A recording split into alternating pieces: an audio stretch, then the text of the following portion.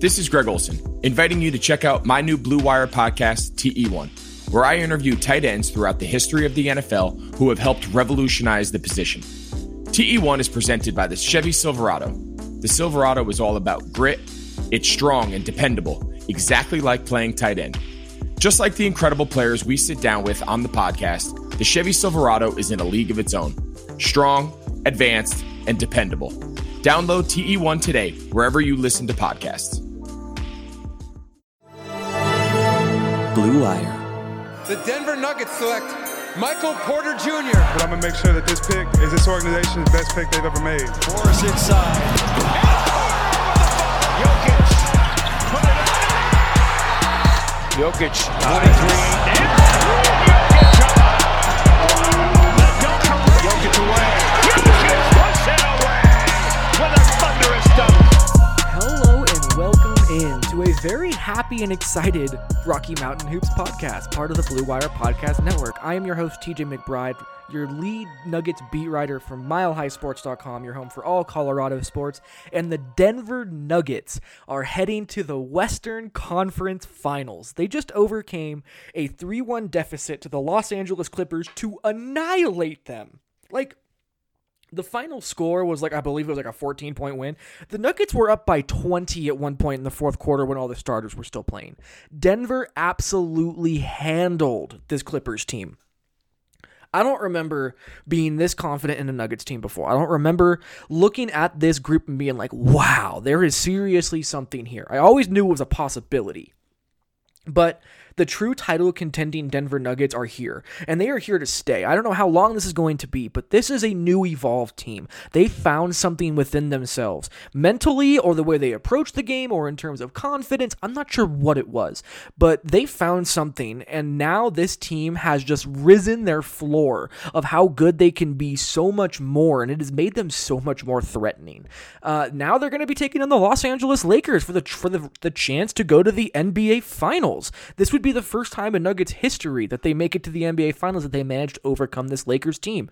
Who knows if they can do it, but if there's one thing that is for damn sure, is that you cannot count them out now. There is no denying that this Denver Nuggets team is a true title contender, and they are here to do everything in their power to remain in Orlando and to fight for that NBA title. Michael Malone has been incredible as a coach. His players have responded to his adjustments, and overall, this has been a truly spectacular postseason run for the Denver Nuggets. There was so much going on in this Game 7 that I didn't know exactly how to wrap all of it up, so of course I went to my favorite chaotic mess on Twitter is Matt Moore. This is one of my favorite people. He's a good friend of mine inside and outside of hoops. So being able to kind of work through everything that happened in this game with him was really enjoyable. So from everything from Jamal Murray's growth to Nikola Jokic's dominance to the Nuggets' resiliency to Michael Malone's job coaching to the role players stepping up to their defensive ability and a whole lot of shit talking about the Clippers, there was a ton of stuff that we covered in this podcast. So I hope you enjoyed it as much as we had recording it, because we had a ton of fun recording this. So please, I hope you guys enjoy it. It's really going to be a lot of fun. I'm going to first tell you about Indeed, then we're going to get into my conversation with Matt Moore before giving you a quick word from NFL Sunday Ticket, and then closing out the show. So stick around for this quick conversation from Indeed, and then we will get into my conversation with Matt Moore from the Action Network.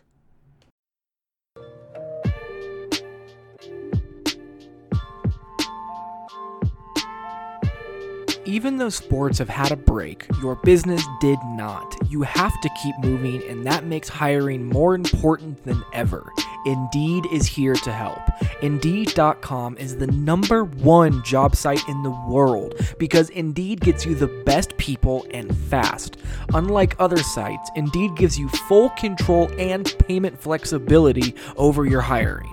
You only pay for what you need, and you can pause your account at any time. There are no long-term contracts. Plus, Indeed provides powerful tools to make your search that much easier, like sponsored jobs, which are shown to be 3.5 times more likely to result in a hire, with 73% percent of online job seekers visiting Indeed each month. Indeed is going to get you the important hire you need, just like they have for over 3 million businesses. So right now, Indeed is offering our listeners of the Rocky Mountain Hoops podcast and the Blue Wire Podcast Network a free $75 credit to boost your job post, which means more quality candidates will see it and fast. Try Indeed out with a free $75 credit at Indeed.com/BlueWire. This is their best offer available anywhere. Go right now to Indeed.com/BlueWire. Terms and conditions do apply, and the offer is valid through September 30th.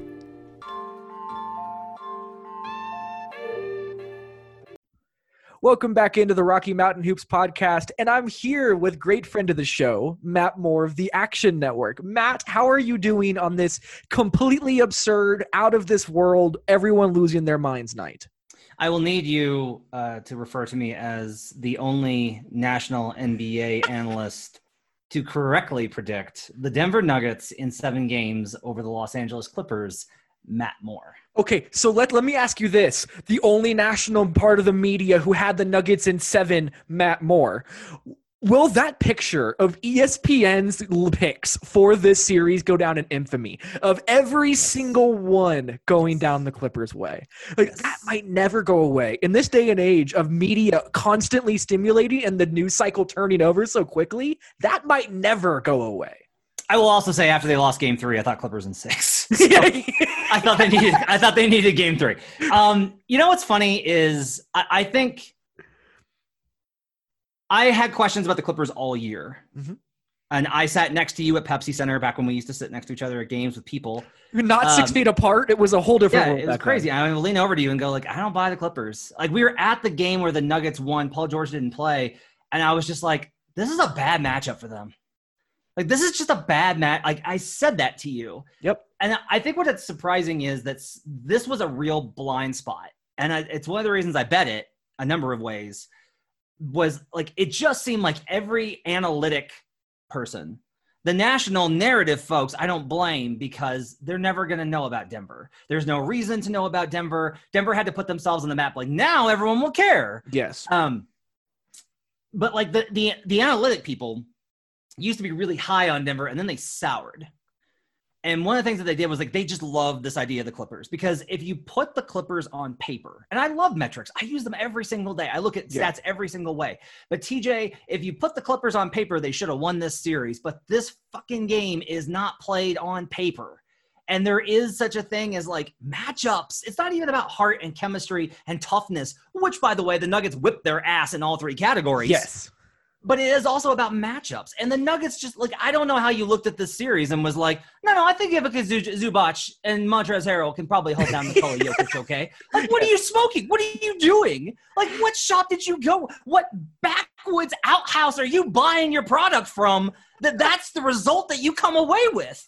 And this fully goes back to this idea that Doc Rivers was just like, I got Kawhi Leonard and Paul George. Yes. I don't know how many times we both tweeted this, that like the Denver Nuggets are adjusting, they're executing, they're finding new ways to attack this Clippers defense. They're finding ways to get Murray more room to attack different people and find like all of these different adjustments. And all Doc Rivers did was play Trez too much, sell out on Jamal Murray, and rely on Kawhi Leonard and Paul George. And it all fell apart in his hands, every last little bit of it.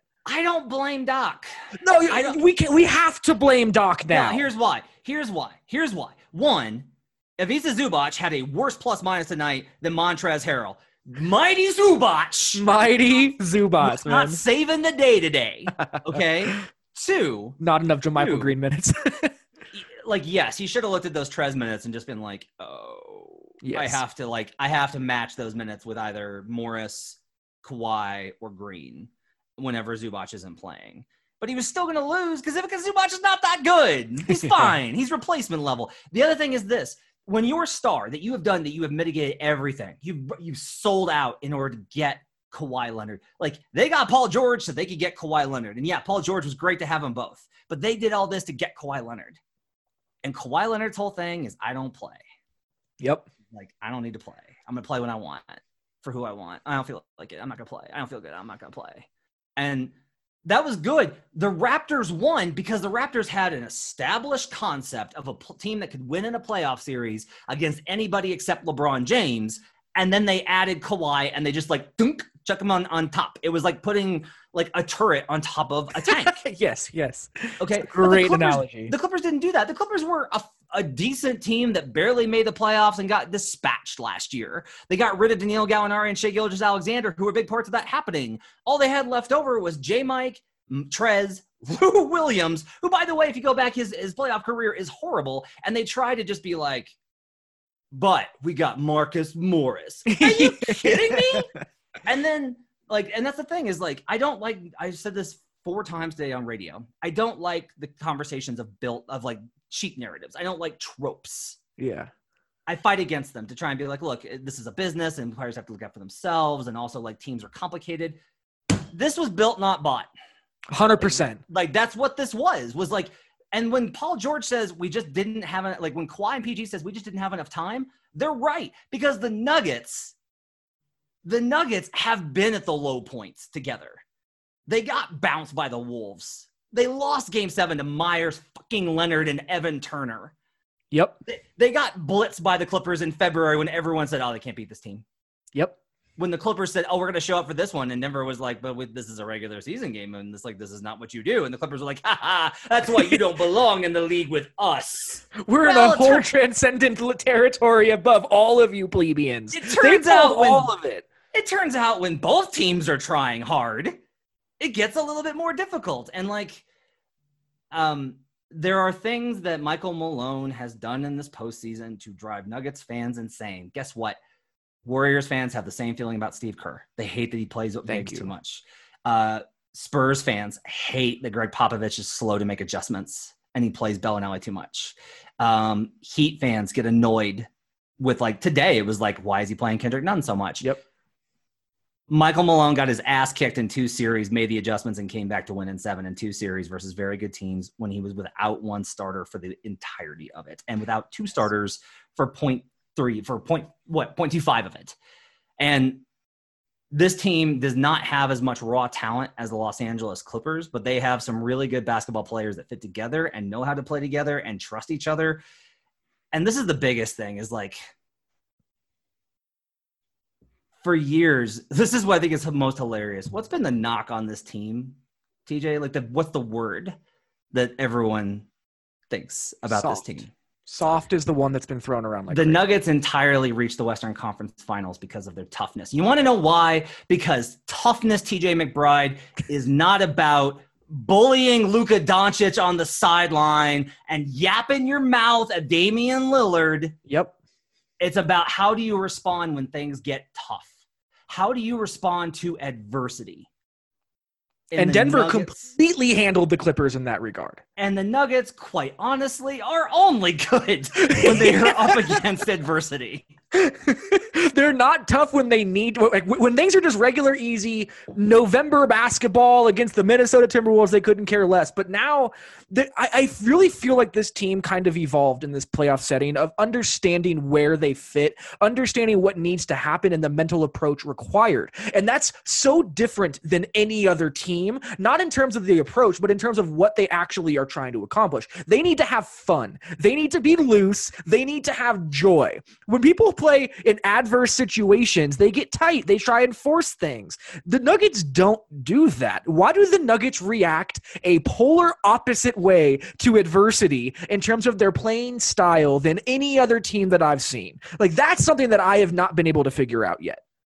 I think there's legitimately something, because I was thinking about this, about how if you talk to the coaching staff in 2018, 18 years ago, before the pandemic, if you talk to the coaches 2 years ago, like, you got the same message, which was like, if these guys will just focus, we're going to be really good.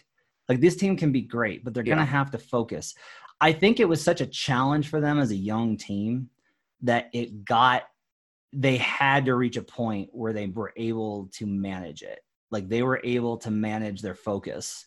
And, like, look, I think some of this too is if we move past those kind of like psychological factors and we kind of translate more into the basketball side, I think what really, like, this comes down to is there is this extremely borderline unhealthy, but ultimately healthy tension between Michael Malone and the team.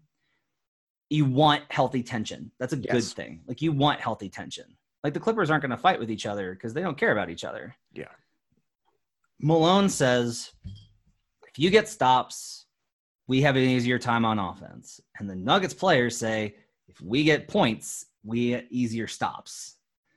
And what ultimately happened was, like, they trusted one another in these games. And when this is a big part, when the first half didn't go the way that they wanted it to, they both adjusted in the right ways. And they also stuck to the principles. So, like, Jamal Murray has about, I think, over the last 5 games of this series, I think he has maybe 10 total minutes where I felt he was pressing. Yeah. Yes. And other than that, if there was anybody with a right to be like, it's Jamal Murray time, Jamal Murray. Like, if there was anybody who had the right to do that, it's Jamal after going off for 50 twice. With a 40 plus in between. But I've been really impressed that, like, he ran the offense and he was like, if you're going to isolate me, I'm cooking you. Yeah. If you send 2, we're going to hit the open man. If you send 2 and you make the rotation, I'm getting the ball back, and now you can't bring a double. Yep.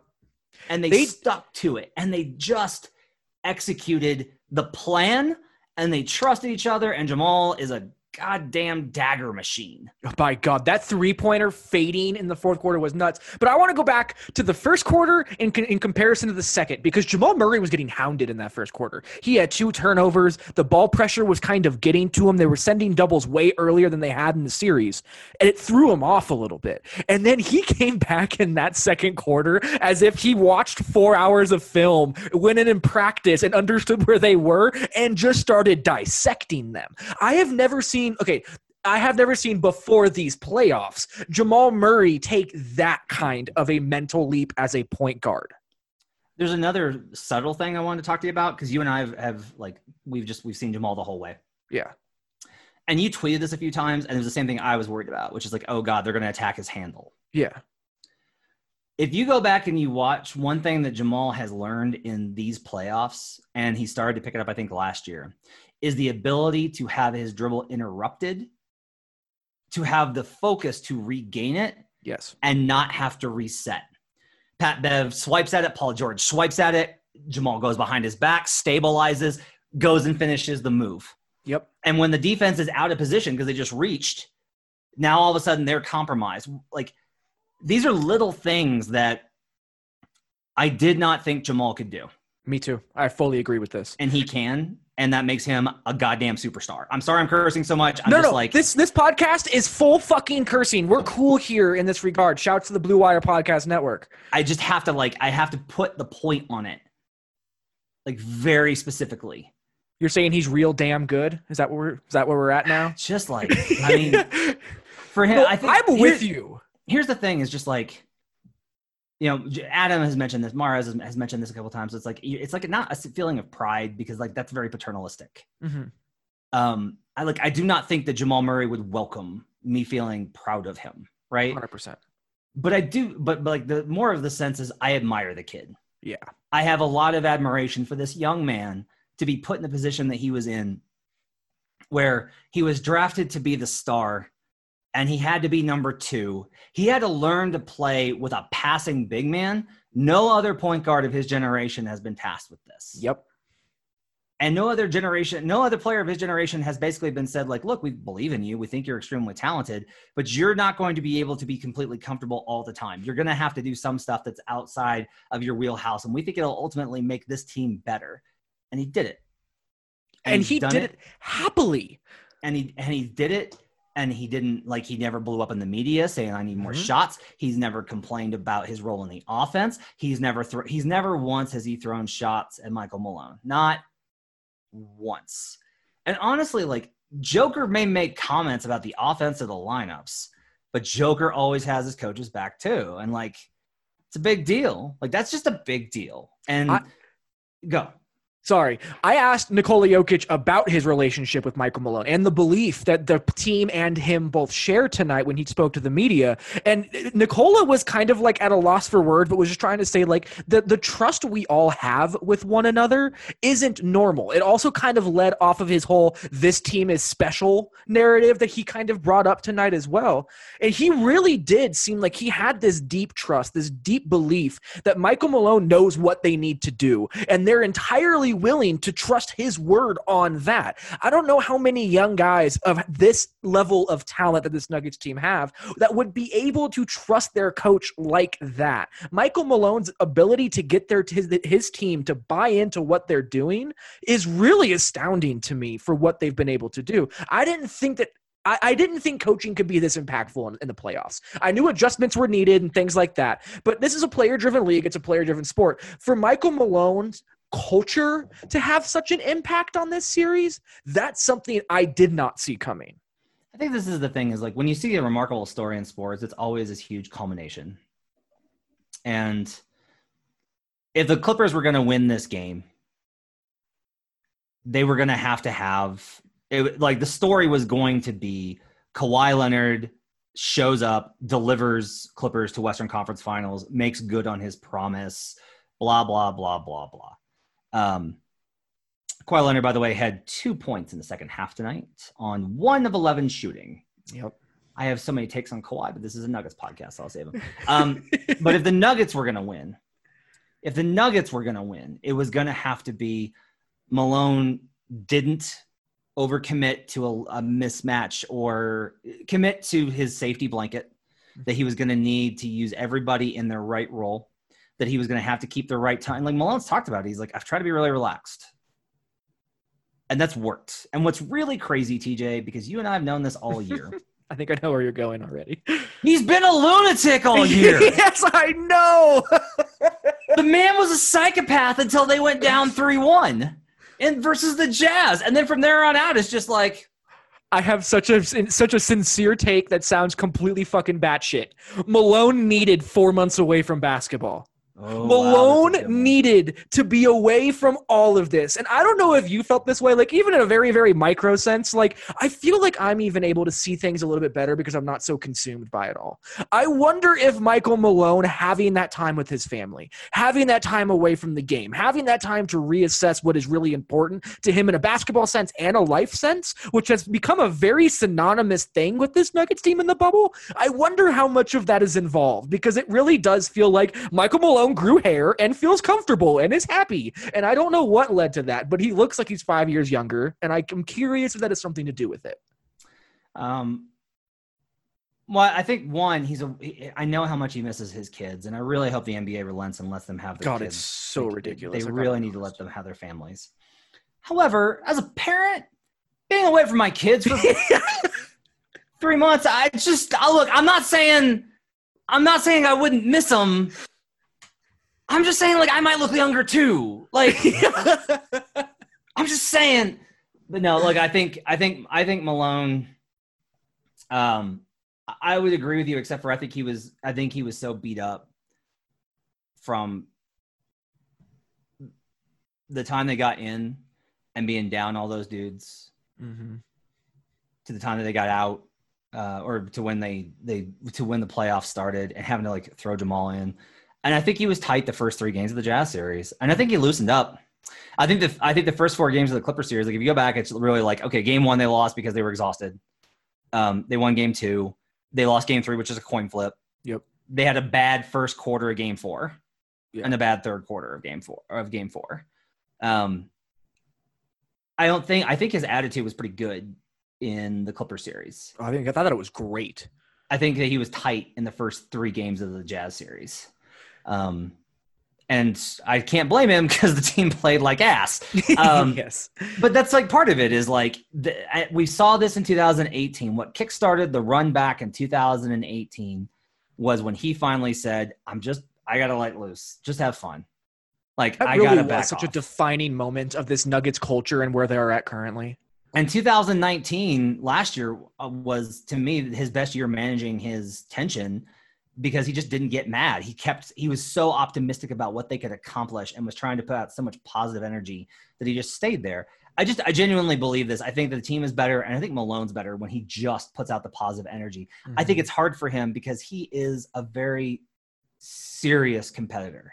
Like, yes. If you ask me who the most competitive person on the Nuggets is, yes, it's Malone. I think you're right. 2 is Jamal.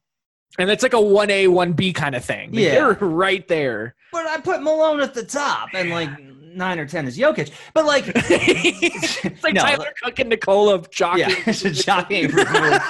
But I think that's actually a joke because it's like Jokic. That's the other thing. It's like, did you see Jokic dive on the floor in the first quarter? Did you see the? Yeah, I did. It was amazing. He also did it in Game 6. There was a picture of him flat like a board hanging off. Incredible stuff. But go ahead. Again, they played. They always say this: like, you got to play for each other. Mm-hmm. You can't play for yourself. And I'm sorry, Kawhi Leonard played for himself. That's how he's played for himself since he left the Spurs. Like, he had enough of playing for everybody else. And I want to give him a little bit of props in this because the Clippers asked him to. The Clippers. No, I don't agree. I don't agree because this is part of it. Is like Kawhi isn't a guy that you're like, hey, I need you to orchestrate the offense. It's just like Kawhi's like, I will make basketball shots. Yeah, like board man get paid, I shoot bucket. Like that's and so here's the thing. Like, here's my question because we returned to this. It's like, well, the Clippers didn't build an offense around him. The Clippers couldn't. How do you practice with a dude that doesn't play? You can't practice. Like, Kawhi doesn't want to play games, let alone practice. You can practice. Like, and while we're on this topic, why are they complaining about rest? Why are they all tired to where they can't play 3-minute spurts in the fourth quarter of Game 7 of the second round of the playoffs when they are a title favorite? Like, Jamal Murray is like he played battered 4 minutes and he has one leg left. Jamal Murray is basically half made of metal. Like, he's just like there's just limbs that are ready to fall off of him. With Canada and half man, half thing. I don't get it. Paul Millsap's 35, still buried 2 threes in your eye. Like, Gary Harris has had 29 lower body injuries and hit 2 threes in this game as well. Like, it kills me. And then they're like, oh, you know what? This is the other thing. None of us got to the bubble on time. Like, okay, the Nuggets had one guard who was Troy Daniels, who is not in the playoff rotation. Bol started at small forward. So I guess the secret, if you want to make the Western Conference Finals, you need to have a party right before you leave for Orlando during a pandemic. There's just nothing better than having to play without all of the players who are going to play in the playoffs before the playoffs start. Apparently, that's the new recipe for success. Let's talk about Nikola Jokic real quick because he was the best player in this series. And I don't think that's like up for debate at this point at all. Nope. So, okay, let me ask you this. I asked Kendra this and put her on the spot, and she hated me for it. How many players are you taking for a playoff series ahead of Nikola Jokic right now? Well, I got to say right now because these things will change. Like, of course they'll change. I'm asking you right now, so it is right now. Right now, I'll take LeBron. It gets hard now. Crap. Giannis? That's where we're at. Davis is not there. Lillard is out. Lillard's an interesting one for a playoff series. I'll take Dame. Yeah. Harden. I'll take Dame because I think if you're like you get to build a team that maximizes his strengths. Yes. Then if you say that, then I'm taking Dame. Yeah. I'm not taking Harden. I'm not either. I'm sadly not taking Russ. Breaks my heart, but true. I'm taking KD. Yes. Fully agree. Steph is on the list. Nope. Steph is not on the list? No. No. Nicole. Okay, here's the hard one for me. Luka. Yeah, he's not above Joker. He's not above Joker. He's right there. He's right there. I think Joker. Unless I'm trying to think of who else I could. Like, I'm going down the list of players in the Western, in the like the conferences, like the All NBA level players. There's not very many. Like, I'd rather have him than Butler very slightly. Mm-hmm. No, it's 4 is probably Joker. Yeah, that's about where I'm at. I had Steph over them, so I had him 5th. But think about where we're at in terms of like. Think about where we're at in terms of just the level to which Joker has answered so many questions. Yeah. Like, like people were like, nah, man, I take Embiid. Come on. This is not a question. Get out of here. That's like, over. That's a laughable comment. Like, that's laughable. Get out. Yeah. Some people were legitimately like, well, I don't know, Rudy or Joker. And that was kidding me? No. Like, are you kidding? Like, no, get out. And like, look, before these playoffs, I would have been like, yeah, I'll take Harden over Joker. Mm-hmm. Now, nope, out. I agree. Giannis and like, and just here's the other thing is, Joker had some of the like 9-1-1 shots when they were running prevent offense late in the game. Yeah. Right. Like he was 2 of 9 in the second half. Right. But he had 8 assists in the second half. He had 16 points on 13 shots, and he was the best motherfucker on that floor. And it wasn't close. Like, the thing is, when people miss and they don't score like that, normally they're not in control of the offense. Normally there's not like this complete grasp of everything happening and the ability to set up every single player around you. Nikola Jokic, when he was on the court, there was not a single damn second that he wasn't in complete control of that offense. You tweeted that was a top 5 passing game in NBA history, and I think that you are right. That was magnificent. I have never seen somebody so methodically and so flawlessly slice apart an elite defensive team with a host of defensive players that are all defense worthy. Like, that is something that in retrospect is going to look even crazier than it did to the eye tonight. Yeah, I think a lot of it though too is like defense is systemic. Yeah. And you got to trust the guys. You have to be able to trust the guys. Like Patrick Beverley was mistake prone in this series. Yeah. Like he was just mistake prone. And on defense even. Like he was jumping, reaching for steals and throwing himself out of position all of the time. When they traded for Marcus Morris, like here's a take I will only give on this show. You get an exclusive take from me. I will not be saying this on any other podcast. I will not be saying this on any other podcast. I won't be tweeting it, because I will get killed for it, because it is one of my absolute. So this podcast is small enough to be able to hide behind. I love this. Go. I legitimately think that if the Clippers do not trade Mo Harkless for Marcus Morris, that they win this series. Yeah. Having an actual wing defender out there who was a little bit better than Morris would have shifted a whole lot of things for this team on the weak side of the court. And he was a spot-up shooter. He wasn't going to be trying to create offense on his own. He wasn't trying to be like, it's Marcus Morris time. Like, we're a big 3 with Kawhi Leonard and Paul George and Marcus Morris. Like, who? No, dog. Like, this is not a thing. Like, no. And you can't shoot 2 of 9 in a game 7 and have that be the case. Here's a take. The best thing that could have happened to the Nuggets was Morris having a great game 1. Yeah. That was a massive. The Nuggets, like third and fourth best players in the series ended up being Morris and Trez. Go ahead, Matt. No, I'm just stretching. Do you know who shot the best tonight? Do you know who shot the best for the Clippers from the field? Harrell. Yes. It was Montrezl Harrell.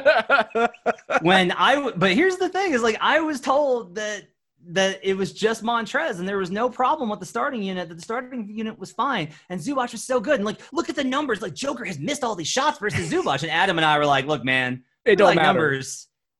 Come on now. Matchup data from one game in a playoff series is not the most indicative statistic that you are going to find out there. But I will say this, like, eye test, analytics, all of it combined, Harrell was a abject disaster defending Nikola Jokic, no matter what. In the first 3 games. I thought the big thing, though, with them, one thing that got missed was that you had to produce enough offense when he was on the floor to make it worth it. Like, I don't think Doc was playing him to be like, I'm going to get stops with Montrez. Like, he knows.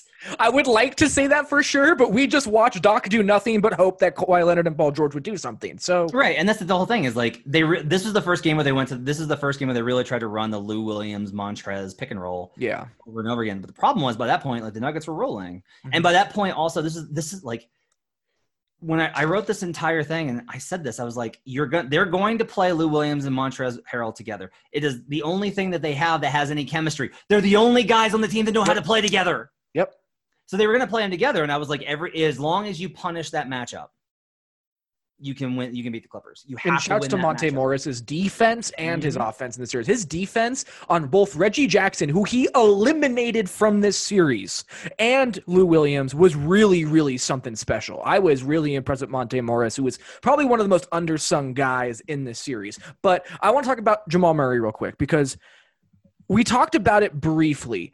Do we think that Jamal Murray is this player now? Obviously, the averages are going to be lower.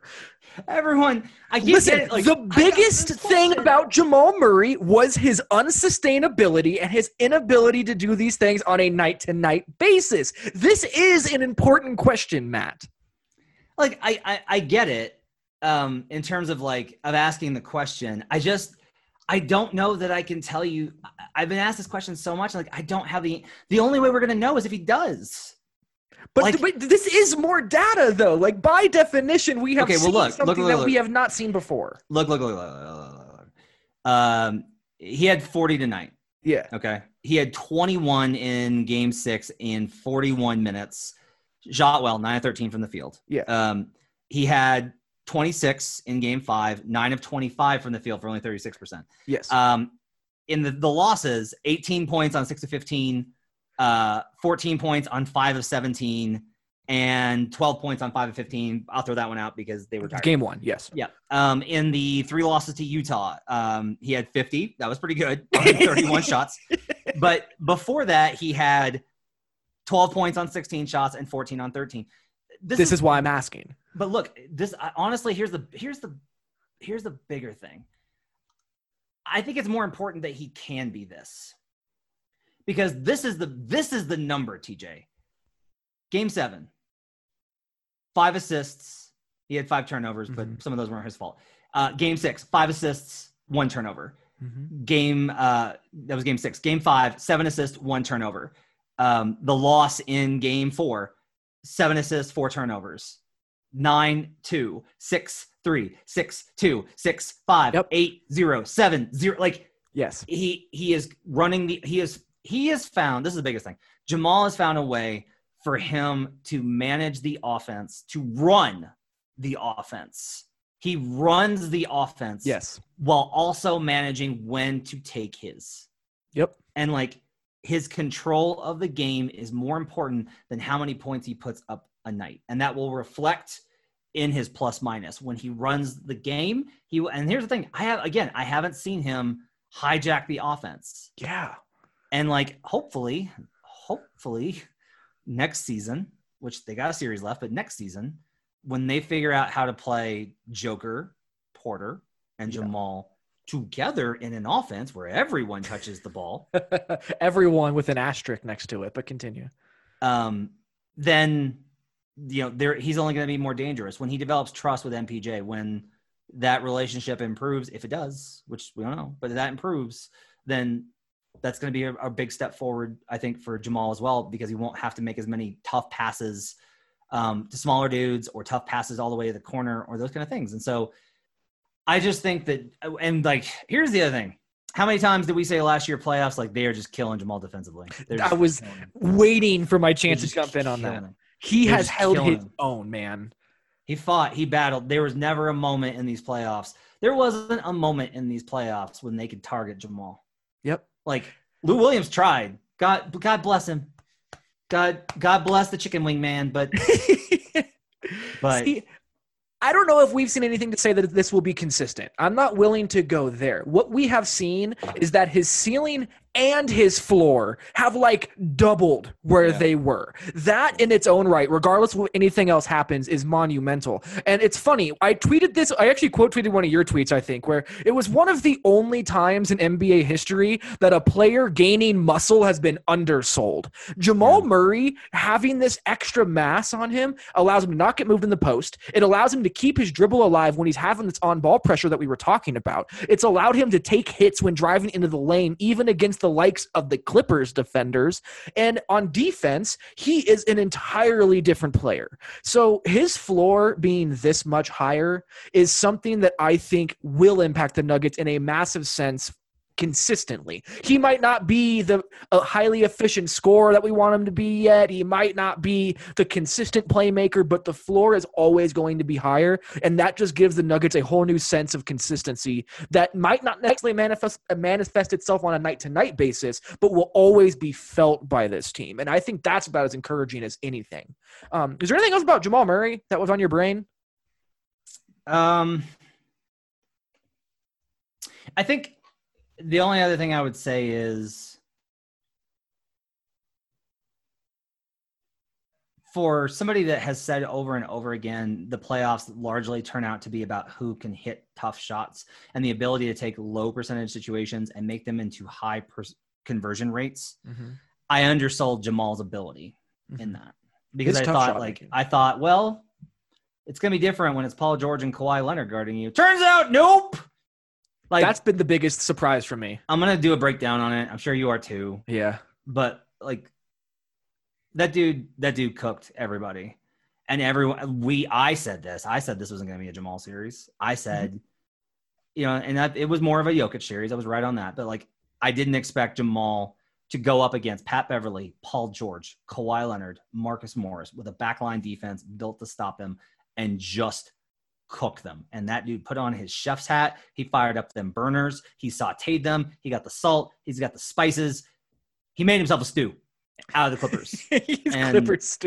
Clippers stew. And Jamal Murray has served that up all the way into the Western Conference Finals. Yeah. And I think and this is the thing, he has easier matchups now against this Lakers team that's coming up. I'm so curious what Jamal Murray looks like against this Clippers team because Danny Green is a great defender. Danny Green is not Paul George. Danny Green is not Kawhi Leonard. This is going to be very interesting going forward. The last thing I want to leave us on, and we can get into this a little bit if you have things that you want to say, is Michael Malone needs to enter his practice press conference tomorrow like Damian Lillard walking out after winning in the bubble saying, put some respect on my motherfucking name. Because that dude has been having his name called for all bubble, all playoffs. And that dude is out. He ended up adjusting better than Quinn Snyder, and he adjusted better than Doc Rivers, and he kept his team believing. Michael Malone has way more of an impact on these playoff wins than a lot of people are going to give him credit for. But I thought he was the Mark Jackson. Yes, I hate this take. Oh, if only Chris Finch could be here, right? If only Chris Finch. Yeah. So, look, I think I've said this a lot. I've talked to Malone enough times one-on-one to have a sense for, I don't know. I'm not going to sit here and I know Malone really well. I know him a little bit. One, he's a really passionate dude. He's also really thoughtful. I missed practice once because my wife was in the hospital and I had to reschedule an interview I was scheduled to have with him on the phone. And over the next 3 days when she was in, Malone checked on me 5 times to be like, how's your wife doing? Yeah. And those little things matter to me. Now I've also said he's done a bad job at times, but one of the things that I've gotten from him in his conversations is he's like, Matt, I'm going to screw up. Last year he was like, I've never coached in the playoffs before. He's like, I've never had coached in the playoffs. And he's like, I've never coached with this team. And he's like, I make mistakes. He's like, but I try and learn from them. And this is one of the things that I think I appreciate most about him is that dude, there are coaches that get to a point where they're just like, I know what I'm doing and I've won, so I know what I'm doing. And Malone genuinely reflects on everything. And he genuinely tries to analyze things and he genuinely tries to be better. He tries to work within his principles and the things that he believes in, like all coaches do, but he's not so rigid that he will not adapt. And he's adapted in the series and he has adapted, as to this team, and he has taken them from lottery dweller, terrible, to pretty good, to hey, they're all right, they might make the playoffs, to just short, to the number 2 seed in the West, trying to compete for a real run, to the disappointment of Game 7 last year. I thought this was going to be a regression year. I did. I thought this was going to be. I was like, last year everything went right. Nothing went right this year. God, before March, nothing went right this year. Even when they were winning games, we were all like you and I particularly talked earlier. I don't like this team. I don't like how they're playing. Yeah. And I was like, well, I just think they just genuinely don't care. And that's true. They just don't. Yeah. Until they're down 3-1 and then they care a lot. But all of these things kind of happened. And for him to have taken them all this way, they've officially gone further every single season. Like they've improved on their win total until this year, which I don't blame them for because the bubble was a weird situation. And then truncated, they might have finished with more wins. And then they made the Western Conference Finals. They made the Western Conference Finals Malone's second playoff appearance, and Nikola Jokic's second playoff appearance, and Jamal Murray's second playoff appearance. And they have 28 playoff games now under their belt after 4 series. That's a crazy amount of experience. That is just mind-blowing. And I want to follow up on the thing that you said about Malone. My mother is a nurse in Colorado. She got COVID-19, and he made sure to reach out through back channels to get to me to make sure he sent his well wishes to my family. The reason that I bring this up is if he does that for media who just are in a very, very minimal amount of contact setting, imagine what he does for his players and why he sees us for like 10 minutes every day. Like he sees us for 10 minutes every other day. That's it. Yeah. And then he'll randomly talk about mountain biking and beer to make us feel like we're helpful and needed, that he likes us. And that's totally fine. He's got a lot of stuff to do. So I just couldn't imagine what he'd be willing to do for his guys. Well, also this is part of it is like there's a lot of talk about how Malone wins the press conference. Like that's a big going point. And that's been mentioned. Like league people will murmur about like, well, he wins the press conference. The thing is like, I know how to read press conference dudes. Like I've done this long enough, and I'm telling you, like I'm able to tell the difference between a dude with integrity and a guy that's just playing the media. I've done this long enough to get a sense for it. And I've seen coaches that absolutely just played the media. Mar Jackson. And so like, I'm telling you, like there's real integrity with Michael Malone, and I'm happy for him. I'm happy for this Nuggets organization. It was this is an incredible win. It's crazy to be like, they did it. And it's like, oh, you got to play the Lakers in 3 days. But that's like how it feels. This was a major step forward, and it was to come back from 3-1 twice is an incredible accomplishment. Yeah, we're both not Nuggets fans, but I think we both can agree that it's cool to see a good group of guys do well. And that's just something that I'm always encouraged about. Final thing. Do you have a pick for the Lakers series? Way too early. No research prediction time. I'm going back and forth. So I'm taking Lakers no matter what. I am too. The question is the games. Like again, I took the Nuggets in this series, so you can't say I've doubted them the whole way. You just doubted them halfway through. So I doubted them. I doubted them after Game 3. I did take them before this game, though. I'll say that too. I think this is just my thing. I don't know how they're going to stop the lob. I just don't know how they're going to stop it because they haven't. Rudy, they did really well versus Rudy, but the problem with that was you did not have to load up as much on Mitchell because he was awesome, right? But you weren't worried about everybody else killing you. And maybe they'll do that and they'll just pack the paint and make the shooters make shots. I think they'll put up more of a fight. Like they only won one game when LeBron didn't play, but they did play them. They played them tight twice. Yeah. They could have won those games. And the third game, the last game I don't care about. Bull took the last shot to try and win. Like, I don't care about that game. Yeah. They blew that one off. I think they'll win some games. I don't think it's like my gut reaction was 4-1, and I'm talking myself into 6 or 7. Yeah, I'm talking myself into 6 as well. I think, if you want to know like the formula, that's going to have to be is like the Nuggets are going to have to make more shots than the Lakers supporting cast. LeBron's going to average a lot in the series, and Anthony Davis like those guys are going to put up 60 every night. Yeah, and there's just no way around it. And I don't know. This is a nightmare for Joker in terms of Anthony Davis. Like that's just tough. Jamal trying to finish over AD with his length is a real problem.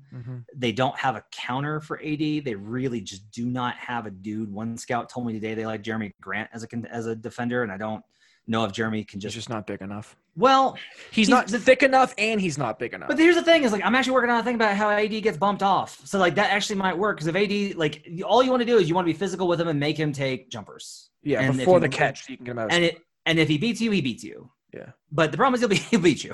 They got to face another Morris twin. I feel like Rondo is probably going to have a pretty good series. Their defense. A big reason I took the Nuggets versus the Clippers is like I was always like that defense is a fraud. Like this is not a top 5 defense. The Lakers defense is a top 5 defense. It is the second best defense in the league behind the Raptors, only because the Raptors will throw out like obscure Scandinavian like schemes to beat you. Something he found on a VHS tape from 1988 that yes. Behind that. behind that is the Lakers, because they're so physical and they're so like the Clippers thought that the Clippers were fake tough. The Lakers are actually tough. Yeah. And I think that's going to be a challenge for them. But look, they made the Western Conference Finals. This will give them a good test of like how far they're going to go. Everyone has counted them out except for me in all the previous games. So if they prove everybody else wrong again, like I'm not going to be shocked. Yeah, I'm done being shocked. I will not be surprised if they win this series. I won't be. They've earned that respect. Yep. They've earned that respect from all of us. And that to me is the biggest takeaway. I wonder if Michael Malone has anything interesting he can throw at LeBron James after coaching him for so long. That's one thing I cannot wait to watch for, is that relationship and how it plays out into the series. But man, Matt, thank you for the time. I know it's late. I hope you're not up till like 7 a.m. like I'm probably going to be writing. But you know what? If you are, I hope you enjoy it, because it's been a hell of a lot of fun tonight. Please plug everything. Working on a big thing on the Denver Nuggets. Should be out tomorrow. Cool. And make sure you subscribe to the Locked On Nuggets podcast that he's on. He works for the Action Network. You can follow him at HP Basketball. And I don't think you have another account anymore. Is there still the at Matt Moore TAN account? Yeah, it's still out there. It still exists. You can follow him on the less chaotic Twitter. That's going to be great. But Matt, thank you again, man. I will talk to you in the near future. See you, man.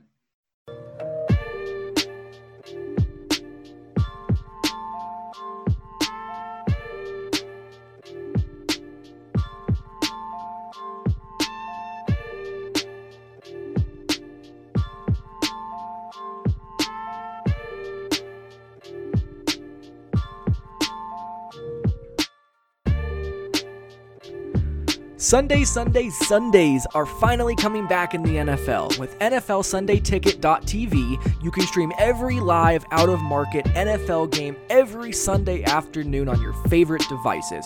Plus, you get NFL Red Zone and DirecTV Fantasy Zone channels, so you never miss your favorite teams and your favorite players. No matter where you live, NFLSundayTicket.tv is your key to the most glorious Sundays ever. Use your promo code BLUEWIRE at checkout to get 15% off of your subscription.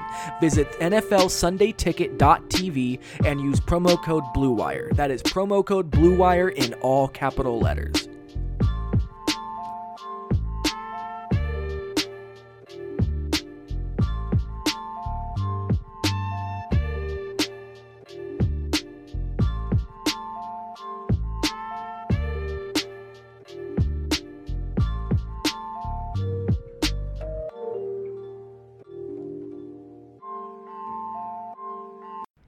Thank you guys again so much for sticking around this show. I know it's been a hell of a roller coaster ride, with the Nuggets having a very unpredictable regular season, then the hiatus, and then the season comes back, and then the seeding games with none of their players, and then straight into the playoffs and all of the chaos that existed within this season. But I appreciate you for going through all of that with us here at the Rocky Mountain Hoops podcast, part of the Blue Wire Podcast Network. It's been an incredible amount of fun, so thank you.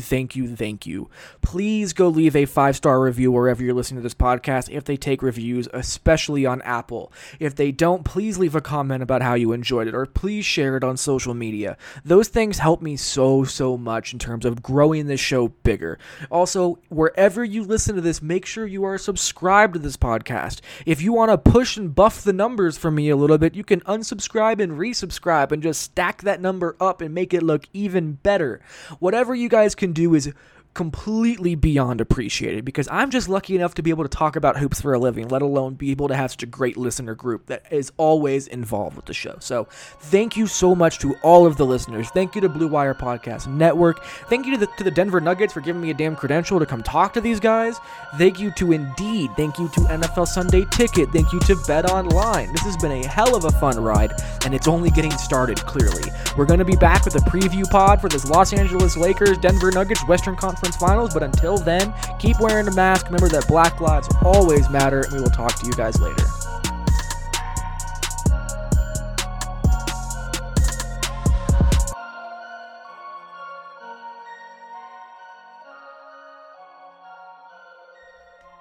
The wait is finally over. Football is back. You might not be at a game this year, but you can still get in on the action at BetOnline. BetOnline is going the extra mile to make sure you can get in on every possible chance to win this season. From game spreads to totals to team player and coaching props, BetOnline gives you more options to wager than anywhere else. You can get in on the season opening bonuses today and start off wagering on wins, division, and championship futures all day, every day. Head to BetOnline today and take full advantage of all of the great sign-up bonuses, including the one we have here at the Blue Wire Podcast Network. That is when you can use promo code BLUEWIRE at betonline.ag. That's Blue Wire, all one word. BetOnline, your online sportsbook experts.